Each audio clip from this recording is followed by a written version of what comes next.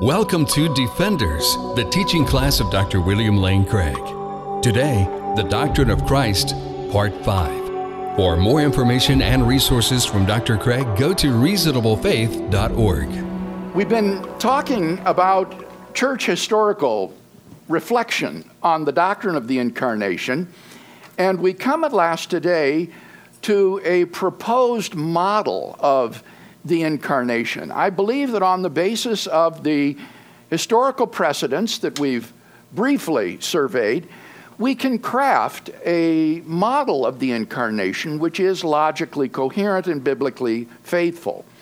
Now, before I present this model, let me emphasize that this is presented simply as a possible model of the Incarnation. No one can presume to penetrate the mystery of the Incarnation as to say exactly how God did this. But if we can give a coherent model of the Incarnation, a possible account, then this will defeat any objections brought against the doctrine of the Incarnation by those who say that it's simply logically incoherent to say that Christ could be truly God and truly man. Now, my proposed Christology has three planks or postulates to it. Number one, I propose that we postulate with the Council of Chalcedon that there is one person who exemplifies two distinct and complete natures, one human and one divine.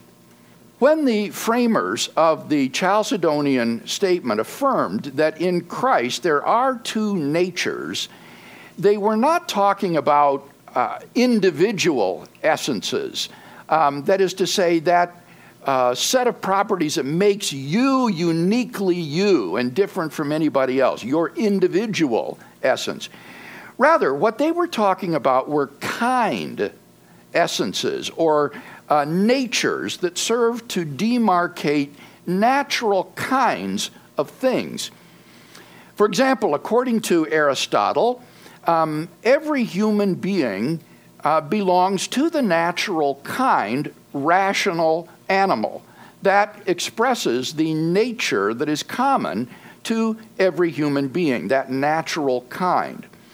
So in affirming that Christ had two natures, the church fathers were saying that Christ has all of the properties that go to constitute humanity, and he also had all of the properties that go to make up deity. And in that sense, he had two natures, and so he belonged to two natural kinds, God and man. Each of us belongs simply to one natural kind, man or humanity. But in the case of Christ, we have a person who belongs to two natural kinds, God and man. Now, only the divine nature belongs essentially to the Logos, that is to say, the second person of the Trinity. In the Incarnation, the Logos assumed contingently a human nature as well. So the Logos possesses the divine nature essentially, but he possesses his human nature only contingently. There was a time when the Logos did not have a human nature before the virginal conception in Mary's womb. And there are possible worlds where Christ never becomes incarnate. So the human nature is contingent. It's not essential to the Logos, as is his divine nature. Now, in affirming that Christ had two natures, complete and distinct, human and divine, I am rejecting any form of kenotic Christology, which suggests that in the Incarnation, the Logos gave up or divested himself of various divine attributes. If the Logos, Christ, divested himself of any attribute that is essential to divinity, then that means that in the Incarnation he ceased to be God. And that is incompatible with the biblical data, as we've seen, and therefore it's not acceptable as a Christian theory of the Incarnation. On the Christian doctrine of the Incarnation, God did not turn himself into a human being. Rather, he was simultaneously human and divine. The Incarnation is not a matter of subtraction from the divine nature to turn the Logos into a man. It is a matter of addition. In addition to the divine nature he already has as the second person of the Trinity, the Logos assumes a human nature as well. So contrary to kenotic Christology, the Incarnation is not a matter of subtraction, but of addition. Now, on these kenotic views that say that Christ relinquished some of his divine attributes, the Logos would, yes, be the same person after kenosis as before, but that person would no longer be God. Kenosis, you remember, is the Greek word for emptying, used in Philippians chapter 2, where it said that Christ did not consider equality with God something to be grasped, but he emptied himself. And on kenotic Christology, the Logos would be the same person after the kenosis, but he would no longer be God, because it's your nature, not your person, that determines one's deity. And therefore, if the Logos' nature were changed in the Incarnation, his deity would change. He would no longer be divine. Moreover, typical members of natural kinds of things are plausibly taken to be essentially members of that kind. A horse is essentially a horse. A pig is essentially a pig. A human being is essentially a human being. They're not just contingently those things. And so if an individual undergoes a substantial change, that is to say, he undergoes an essential change, a change of substance, then it ceases to exist as that thing, and it becomes something else because it's undergone an essential or substantial change. For example, if a man dies and is cremated and his bones are ground into powder, well, that is an essential or substantial change. He has ceased to be a human being. That human being no longer exists. What exists now is just powder, and powder is not a human being. So, although Christ is not a typical member of the natural kind man, he is a typical member of the natural kind deity. And that means he couldn't cease to be God without ceasing to exist. If he gives up his deity, he ceases to exist because that's essential to him. Now, of course, God cannot cease to exist. He is necessary and eternal. And so the whole idea of Christ giving up certain properties belonging to the divine nature in order to become incarnate, it seems to me just makes no sense at all. Now, the kenotic theologian might try to avoid these problems by saying that attributes like omnipotence, omniscience, omnipresence, and so on, are not essential to deity.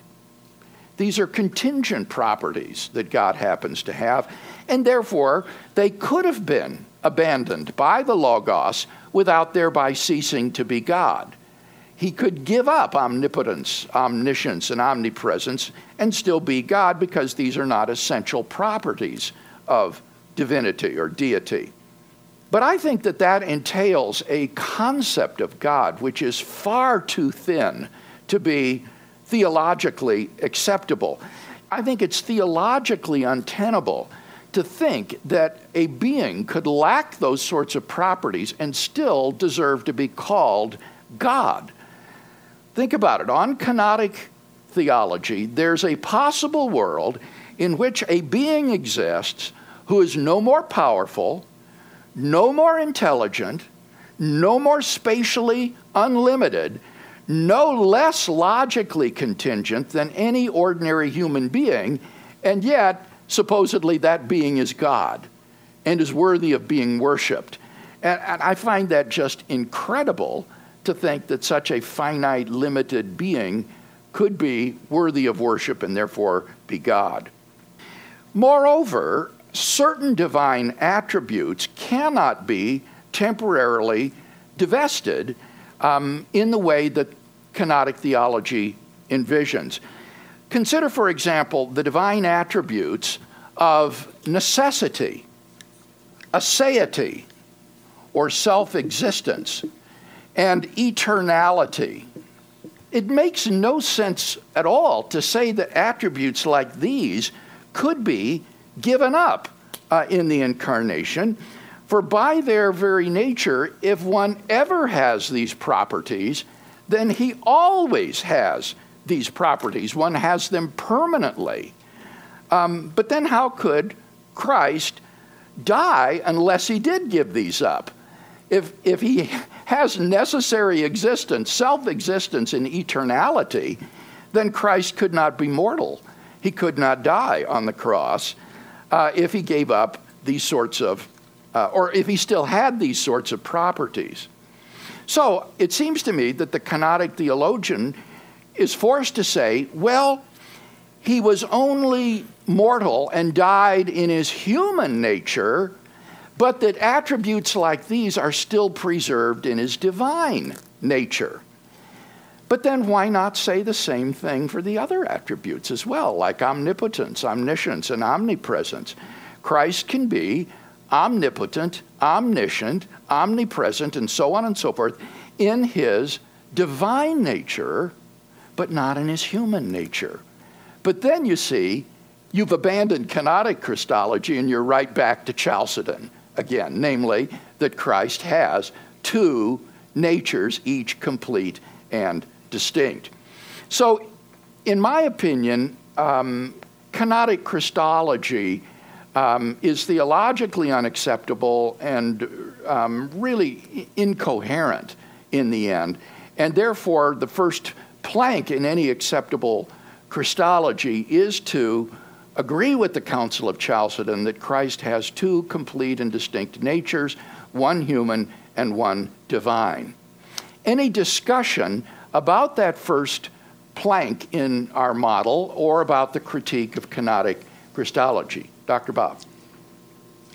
Bill, I would agree with the word human if you add parentheses, mostly, close parentheses. I don't believe Jesus had the capacity to sin. And to me, if you take away the capacity to sin, well, that's getting kind of away from the definition of a human. So I would say mostly human, but how would you deal with that? If you take away the capacity to sin, can you really say that's, I would say it's certainly not fully human, nor do I think it's necessary for him to be fully human in order to take away our sins. Now, what I would say is this. Being sin is not necessary to human nature. Human nature can exist without sin. Adam and Eve prior to the fall were sinless, and Christ was sinless. What is required would be freedom of the will, that one has the freedom to choose to do righteousness. And I would want to affirm, as we'll say later on, that Christ, even though he was divine, did have freedom, and he freely resisted Satan's temptations to sin. The big difference, and then I'll relinquish. Okay. You noticed I used the word capacity. Yes. Yes, Adam before the fall was sinless, as are most of the angels. But as far as I know, all created beings that have free will have the capacity to sin. Jesus did not. That's a huge distinction. Yeah, I agree with you. He doesn't have the capacity to sin, but I guess I would not see that as essential to human nature. I would see freedom as essential to human nature, and I think Christ had that. The question, I think, here, Bob, would be, in order to have freedom, does one need to have the capacity to do the opposite. If I freely do A, does that imply that I have the capacity to do not A? Now, that's a deep philosophical question about the nature of free will, and I would say no, it doesn't, that you can freely do A even if you lack the capacity to do not A. And so I don't see that capacity to sin as essential to human nature. Okay, Ben? I see that how Jesus actually displays examples of omnipotence and omniscience as in his human nature. So I had a question about the omnipresence part of it. If it seems if omnipresence is an essential facet of the divine nature, and it seems that having a human body is an essential facet of the human nature, then it just seems to me that those would be in direct juxtaposition or direct conflict, direct contradiction with each other as opposed to the other attributes of God. So could you comment on how he's not giving up omnipresence, which seems like those are in direct conflict? Think of it in these terms. If a person is spatially located at a specific space-time location, that doesn't imply that he doesn't have a wider sort of existence that would be located elsewhere as well. One could be spatially located in one's human body in Palestine, and yet the divine Logos could still be omnipresent with respect to his divine nature, especially if we think of omnipresence in the way that I did when we talked about the attributes of God as being cognizant of and causally active at every point in space. It seems to me that the Logos can be cognizant of and causally active at every point in space, even though his human body occupies a finite region of space at a certain time in history. Cindy? It seems to me that Christ did show his divine nature in the fact that he knew of his death. He knew Peter was going to deny him. But is it, or can you comment that at the point of his death was when his physical nature died? That is, his human nature died. That's right. And so he did die as a human. Yes. And yet he was given a new body, new heavenly body. Well, let's put it this way. His earthly body was transformed. Yes, transformed. And therefore, incorruptible body. Right. And therefore, he was the firstborn of that type. Yes. Is that the way you see it? And at the end of time, all of his followers will also follow suit in being given their new divine bodies. Yes. So long as we don't think of these bodies, these resurrection bodies, as something distinct from the earthly body, as though there are waiting for us in the closets of heaven, these new bodies that we will don. No, it's a transformation of the earthly body into an incorruptible, immortal, glorious body. And so in 1 Corinthians 15, Paul emphasizes, this corruptible must put on incorruption. This mortal must put on immortality. And he talks about how when Christ returns, we shall all be changed in the twinkling of an eye to resemble Christ in his resurrection body. But there's no male or female. Well, no, I wouldn't say that. You wouldn't say that? Jesus appeared to be male after the resurrection. Wouldn't you agree? Oh, absolutely. I don't know where I thought there was a point in Scripture. That there wasn't marriage in heaven, right? Jesus says that they will not be given in marriage. Okay, maybe in the afterlife. But I wouldn't say that they're sexless. Yeah. Or have no gender. I mean, Jesus clearly was the person. And as he was shown in his glorified body, it was in a male format or form. Clearly. Yeah. Right. Okay. Thank you. Yeah. How about way in the back here? I want to, while the microphone goes to him, underline what Cindy said, because she did say it so nicely. One of the ways in which the church or theologians have treated these attributes is by reduplicative predication. Reduplicative predication. That is to say, attributes are predicated of Christ, not simply, but they are predicated of Christ with respect to which nature you're talking about. So Cindy put it very nicely. Christ died with respect to his human nature, but not in the divine nature. Christ is omnipresent with respect to the divine nature, but not in the human nature. So that will go a long way toward removing apparent inconsistencies, is if we remember to predicate these properties of Christ with respect to one nature or the other. Yes? Dr. Craig, what is happening when Jesus is a baby, a toddler, an adolescent? Is he pretending to not be omniscient? And what's going on there? I think we wouldn't want to say that the incarnation is a matter of pretense, that he's fooling people, especially his mother Mary when he's, nursing at her breast. That just would be a monstrosity.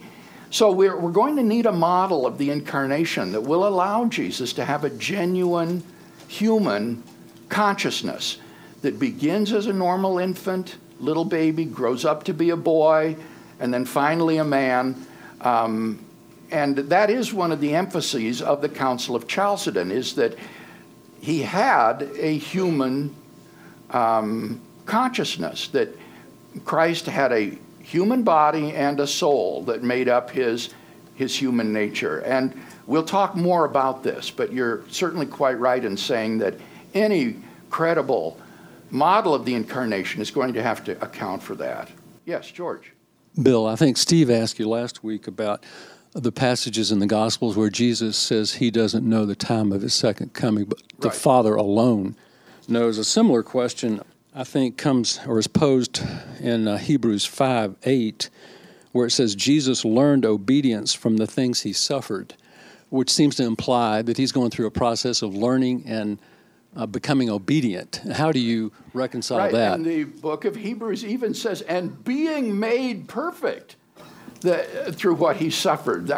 There's moral perfection going on there. And I would say exactly what I just mentioned with regard to reduplicative predication. Clearly, the Logos does not grow in moral excellence or perfection in his divine nature, but it would be with respect to the human nature that Christ was schooled and disciplined through what he suffered and was perfected as he resisted temptation, such as we mentioned before, and was obedient. He experienced moral growth and improvement in his human nature. So this idea of reduplicative predication is really key to understanding at least some of these questions. Yes. I was predestined to have the microphone, you see. But anyway, the growth would have been a normal part of being human, to learn mentally, grow, and to experience all the things physically that people do when they grow. So that would be part of that, fulfilling that human nature. Yes. So that'd be one thing. But going back to the omnis and Jesus being local, you could take something out of quantum. I'm coming through there. You could take something out of quantum physics, that where you can have locality, but another effect demonstrated simultaneously in a different place. So you could have him experiencing something locally, but the divine nature is not localized. I'm not sure that's a good analogy. I think what Bruce is talking about are quantum phenomenon where you can have particles like photons going in opposite directions, and it's impossible for a causal signal to reach one from the other. But if you make a measurement on one of them, the other one instantly takes on the correlated value. And so there does seem to be a sort of action at a distance, or maybe you could say there's a kind of whole web of reality. But I don't see that that's really analogous to saying that the Logos is omnipresent in his divine nature, but locally confined in a body. The omnis aren't restricted to the locality. Okay. Oh, I see, yes. You could have causal influence that isn't just at that locality. Okay, I can see that, yes. Thank you. Just a quick question. If only the Father knows the day and the hour of the second coming, how should we address the Holy Spirit?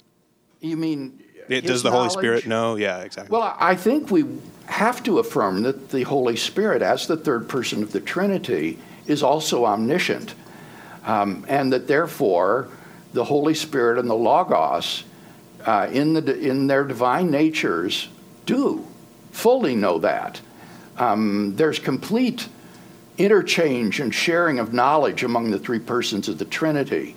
So we'll come back to this again, all of these difficult questions relating to Jesus' human limitations, but it seems to me that omniscience would require us to say that the Holy Spirit also knows this. Okay, is there any other question or discussion about this first point? Dr. Beck? Yes, Steve? I need to look it up, but I think somewhere in the Old Testament says, if God withdrew his spirit, all flesh would die.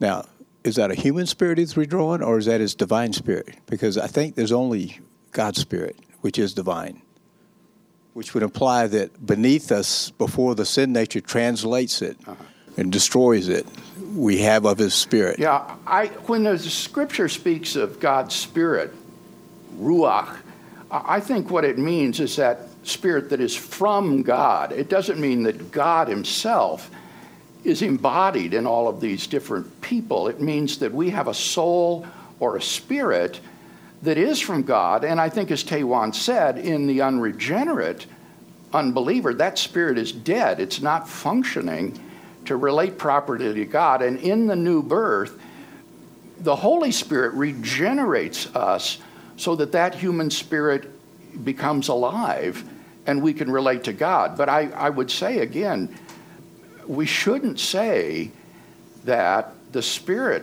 that is in us is literally God, because that is a kind of way of affirming our deity, I think. Okay, I'll take one more comment or question. Boy, I think you can see how important these things are. Yes, is it Elizabeth? Okay. So this is just going back to last week. We spent a lot of time talking about Philippians 2, where it says he emptied himself. Yes. So if we're saying that kenosis is not correct, then how do you read that verse? Thank you, Elizabeth. That is so important. So how should we understand kenosis if it's not divestiture of divine attributes? I think what Paul's talking about is a change of status. Christ, in his pre-incarnate state, was in glory, worshipped by the angels and so forth. He had a state of glory. And then he took on human nature. And it says he humbled himself and became obedient. So Christian theologians typically distinguish between the two states of Christ, the state of humiliation, which begins with the virginal conception and lasts until the burial. That's the state of humiliation. And this is then followed by the state of exaltation, beginning with the descent into hell and the resurrection from the dead, in which Christ is restored to the glory that he had with the Father before the incarnation. And I feel confident that's what Paul is talking about in Philippians 2, because he uses the language of humbling and servitude and so forth, but he still continues to worship Christ as God. He doesn't think that God turned himself into a human being and is now merely a mortal man. So it's a change of status, I think, the way kenosis should be properly understood. All right, well, this has been really good discussion, and we'll continue to develop our Christological model next time. Let's close with a word of prayer. Oh, Father, we would pray for the guidance of your Holy Spirit as we plumb these deep questions. We pray that you would help us to think critically and hard about these issues, and so to embrace your truth without reservation or hesitation as it is delivered to us in Scripture. Through Christ our Lord we pray. Amen. The copyright for the preceding material is held by Dr. William Lane Craig. For more, go to reasonablefaith.org.